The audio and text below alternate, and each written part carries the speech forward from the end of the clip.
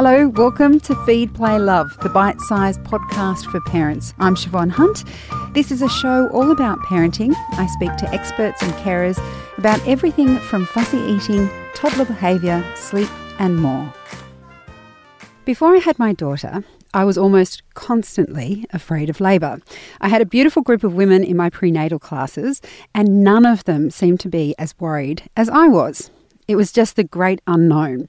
Some people would tell me horror stories about how it would be. Others said it was impossible to describe. Neither of these options gave me any courage. Rebecca Ray is a psychologist and the author of 2 books, The Universe Listens to the Brave and The Art of Self-Kindness. Hi, Rebecca. How are you? Good, thanks, Siobhan. Thanks for having me. Pleasure. Obviously, it's the first book that is I'm sort of drawing on with this interview. Sure. Part of the fear I felt with labour was the unknowing part, like not being able to really grasp what was going to happen. And that's probably something we experience at different parts of our life. You might experience it before having an operation or on a lesser degree, maybe a new job or a move. How can we be more comfortable with that not knowing? Yeah. Look, I think we should even go back to childhood because it's not just the first unfamiliar adult experience where we experience that uncertainty. It's when you change classrooms in kindy. You know, it's the first time that you're experiencing some kind of separation from your safe space. And this is what happens as an adult. We forget that we've navigated that uncertainty so much in childhood because normally we've got caregivers or, you know, hopefully someone to be able to back us up and give us some kind of softness. But in adulthood, we have to face these things with, I guess, varying amounts of support around us. And like you say, sometimes people can say things that are helpful and sometimes they're actually vacuous. You know, they have no meaning. There is no, nothing to grasp within those statements. And so I think when you're facing uncertainty as an adult, the first thing to be able to take with you is to understand that it's an inherently human experience. That fear, that deep-seated, almost unspeakable fear, really, because human beings hate uncertainty, is buried within us at a DNA level. So what we are designed to avoid is situations that threaten our survival. 100,000 years ago when we were roaming the savannah in small clans, if there was some kind of uncertainty, you know, perhaps there's a rival clan in the distance that could threaten us, or perhaps we're going to leave wherever we've set up camp and we're about to move to somewhere else that may not have shelter, may not have water. That kind of uncertainty was once a life and death situation. Now, may not be life and death, and certainly for us in the Western world, we're sitting in a first world country where birth is not we don't assume it's going to be a life and death situation, although, you know, it can. But what happens is you're facing something that, you know, every other mother has been through, well, unless they've had a C-section like me. But one of the things is that you get this sense of I'm out of control. And that's what stays with us is there's nothing I can grasp here to be able to control this situation. And that's what escalates the fear if we can't get on top of those thoughts. If that makes sense. Okay, so the next question, of course, is how do you get on top of those thoughts? Because what you're describing to me is almost catastrophizing. It sounds like that because I'm very good at doing that. And, you know, you're my people. Yes. I may have some experience in that myself from both sides of the couch. Yeah, right. So if it's labour that you're afraid of and you've got nothing to kind of anchor those thoughts, the fear, because it's unknowing, like you just don't know what it will be. And I guess if I was to articulate what my exact fears were, was I was afraid of the pain and I was afraid that I wouldn't be able to cope with the pain. So those are concrete thoughts, but there's an unknowingness in that. I mean, how would you suggest people deal with that kind of fear when they actually think to themselves, what I'm afraid of here is that I will feel pain, I'm afraid that I'll be out of control, and I don't know what's going to happen. Yeah. Are there, because those are actual ideas you can articulate, is it easier to try and dissipate the fear behind it? Is it easier?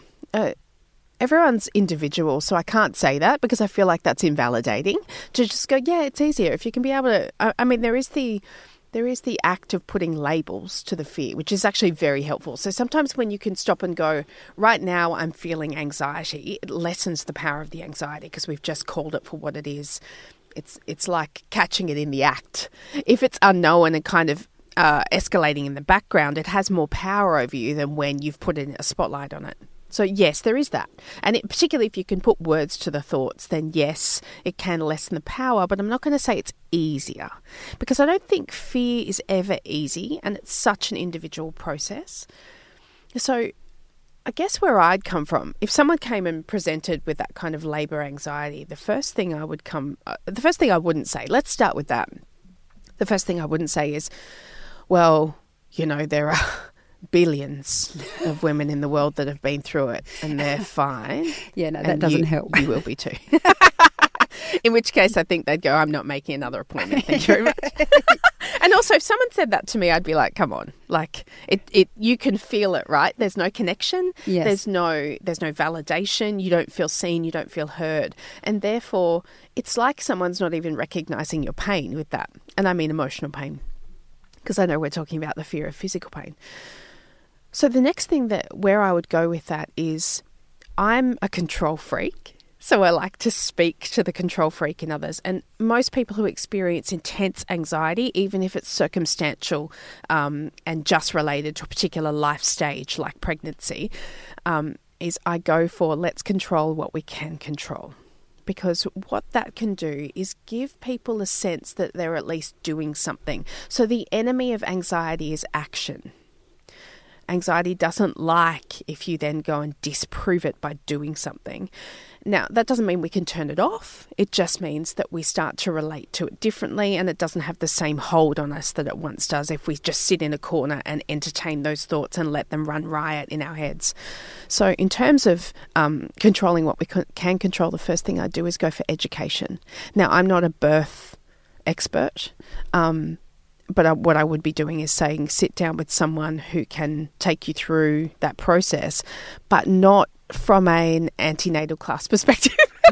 Yes, they can be intense. Yes, and I'm saying that from my own experience in antenatal classes as someone who had a scheduled C-section. So I turned up feeling like I had full control. I mean, I could have, I guess, gone into labour at some point, but still I sat there going, you know, this doesn't relate to me, this doesn't relate to me. And still I was disturbed by what happened in the antenatal class and also what other people wanted to throw out there as information. Because, you know, people like to think that they know best and their way is the best. And then we engage in this kind of mental comparison, which can then make you feel even more out of control. Like, oh my goodness, if they're doing it that way, do I have to do it that way? Or am I doing it wrong? Or then, of course, every nurse has a different opinion on what should be done. So I would say you need to start with someone that you trust. I'm trying to think of the right word, but when it comes to fear doesn't listen unless it's in a space where there is trust present. It's a bit like going to see a psychologist. I'm not the right psychologist for everyone, but for the people that I am the right psychologist for, they'll listen to anything I say because we have this trust. I mean, obviously, if I started magical thinking, then they'd be like, you're on something. Yeah. But trust needs to be present when we're talking about a fear like you're describing because it's something that you can never anticipate. It doesn't matter how many videos you've watched. Mm-hmm. Yeah, and the birthing videos didn't help me at all. No, I was going to say I don't think they're even helpful for some people. And if anything, I think it can increase anticipatory anxiety. The worst part of anxiety, and we should really touch on this, is anticipatory anxiety. And that's the time, which is a bloody long time in pregnancy, that you have to entertain the anxiety and for it to get large and for it to take a hold of you and shake you and make you panicked. So the first thing is you need someone that you trust, and then you need to get as much education as you can down the path that you choose. And then step 3 is to stay in your own lane, to go, this is the way I'm doing it and this is what I'm going to this is the information that I'm taking on board that's right for me. So I had a very traumatic pregnancy. It was the worst physical experience of my life. I think we've spoken about that before. I'm still going on about it, by the way. Oh, to be fair, you've still got a baby. He's 17 months old. Yeah. People might say, shut up, Rebecca. Like, come on, move on. I reckon you've got 3 more years. Yeah, okay. Well, I'm not moved on. Still bad. But what I also decided to do was I would listen to my obstetrician, and it was her information or none. Which is such good advice. My sister once said to me, choose a book that you would like to refer to in one person. Yeah. So that was the book she recommended, and her. And so that was quite easy.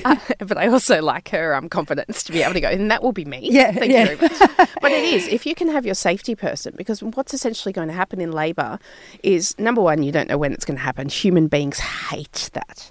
And if you're an overthinker like I am, and I think you are. Totally. Then that's a very unsettling situation to be in. It's not like you can say, okay, I'm studying for my exam, which is going to happen on this date. So there's that. And then you're also sitting with the physical discomfort. And so much that happens in pregnancy means that you no longer know your own body anymore. And anxiety is a very physical experience. So if you place anxiety on top of pregnancy, which is already uncomfortable, it gives a lot of brain messages that are happening, which actually reinforce the experience of anxiety. Now, if you go into labour, and I'm saying this from a clinical perspective, not a personal perspective, if you go into labour with anxiety, what's going to happen is it makes the entire process so much harder. You're not working together with your body or your baby. And so this is where I come from, the perspective of being able to get educated, to be able to do what you can do to work in conjunction with your body. But there's always a but, isn't there? Like, you feel free to roll your eyes and go, come on, just give us the answer. But the thing is, then pregnancy doesn't go to plan. Then labour doesn't go to plan. So then we have, yes, you can get as educated as you want. You can have your safety person there, and you can have affirmations that you're planning on saying, and you can have a great environment that makes you feel calm as much as possible. But then what happens if there's an emergency situation, or what happens if it goes longer than what you expected, or, the contractions come quicker, or whatever it is that happens? Then there's that. So there's another part to this. And this is the part that you'll hate, and everyone like us will also hate. And that's that you have to also be open for it to not go the way that you plan for it to go. And I think one of the problems that can actually reinforce all this anxiety, it's actually going against what I just said when I say get educated and do it that way, is that if you stick by the plan too heavily and you're not flexible enough when it comes to the hours that you're in it, to be able to just do what needs to be done, then you can actually end up quite traumatised. But education is also, what I understand from what you're saying, education is also about empowerment. And part of that empowerment is going, actually, this is what I would like, and this is the possible scenarios, and I may not have the one that I want, but this is what else can happen. I mean, you're still educated even if you're not necessarily following one plan all the way through. Absolutely. I'm thinking of a person, though, who was educated by a doula, and she ended up having to, I think the baby might have been breech. Oh. And so she only found out a couple of days before that she had to, then she had her heart set on a vaginal birth. And there was some kind of emotional connection to being able to do that. Something that she was, it was almost like it was a healing experience for her to be able to go through this vaginal birth because of a previous birth that she'd had that wasn't nice. Because she had to have a cesarean, the fact that she was having a cesarean was emotionally traumatic for her. So she couldn't even enjoy the process of welcoming her baby because it was cesarean based. The delivery was not what she wanted. And so I guess what I'm saying is, yes, the education needs to be broad enough that we get okay with the options that we're okay with. So if there's option 1, 2, and 3, and we go, yes, all of these I can wrap my head around, and I have as much as you ever can, a plan for each of them, then yes. What I'm saying is don't get so caught up in only one option so that then you're emotionally limited. Just before I let you go, I find this something that people don't really understand, but you explain really well. What's the difference between bravery and courage? There's not a difference between bravery and courage. I think it's whatever word you choose. And it's also depends on how you use it. I often use brave as a verb and an adverb and a noun. People go, what are you talking about? So my book is actually The Universe Listens to Brave. And my publisher said that doesn't make sense. And I said, I don't care. That's the title. She was kind enough to let me go with that. What I want people to take from that is let's not get caught up in definitions of how you're going to bring your brave into the world. I just want you to choose the word that fits for you, because what we're talking about is taking the fear with us. We can't be without it, unfortunately, because we're human. And so when you put someone in a labour situation that they've never done before, if this is a first birth, fear will be a passenger. There is no way of getting it out of it, but fear won't be the driver. You get to be the driver, and it's you and your courage that does the birth. Ah, what a powerful way to end. Thank you, Rebecca. You're welcome. That's Rebecca Ray. She's a psychologist and author of 2 books, The Universe Listens to the Brave and The Art of Self-Kindness. And there'll be links to both of these fabulous books in the notes of this episode.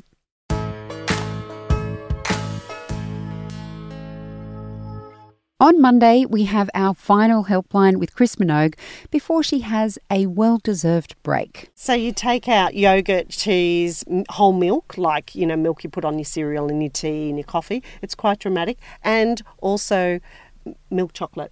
Oh, what? So it's This is a bit much. It's not even worth it, is it? While it's the last helpline with Chris for a while, 4 weeks for those who are worried, we're doing something different while she's away.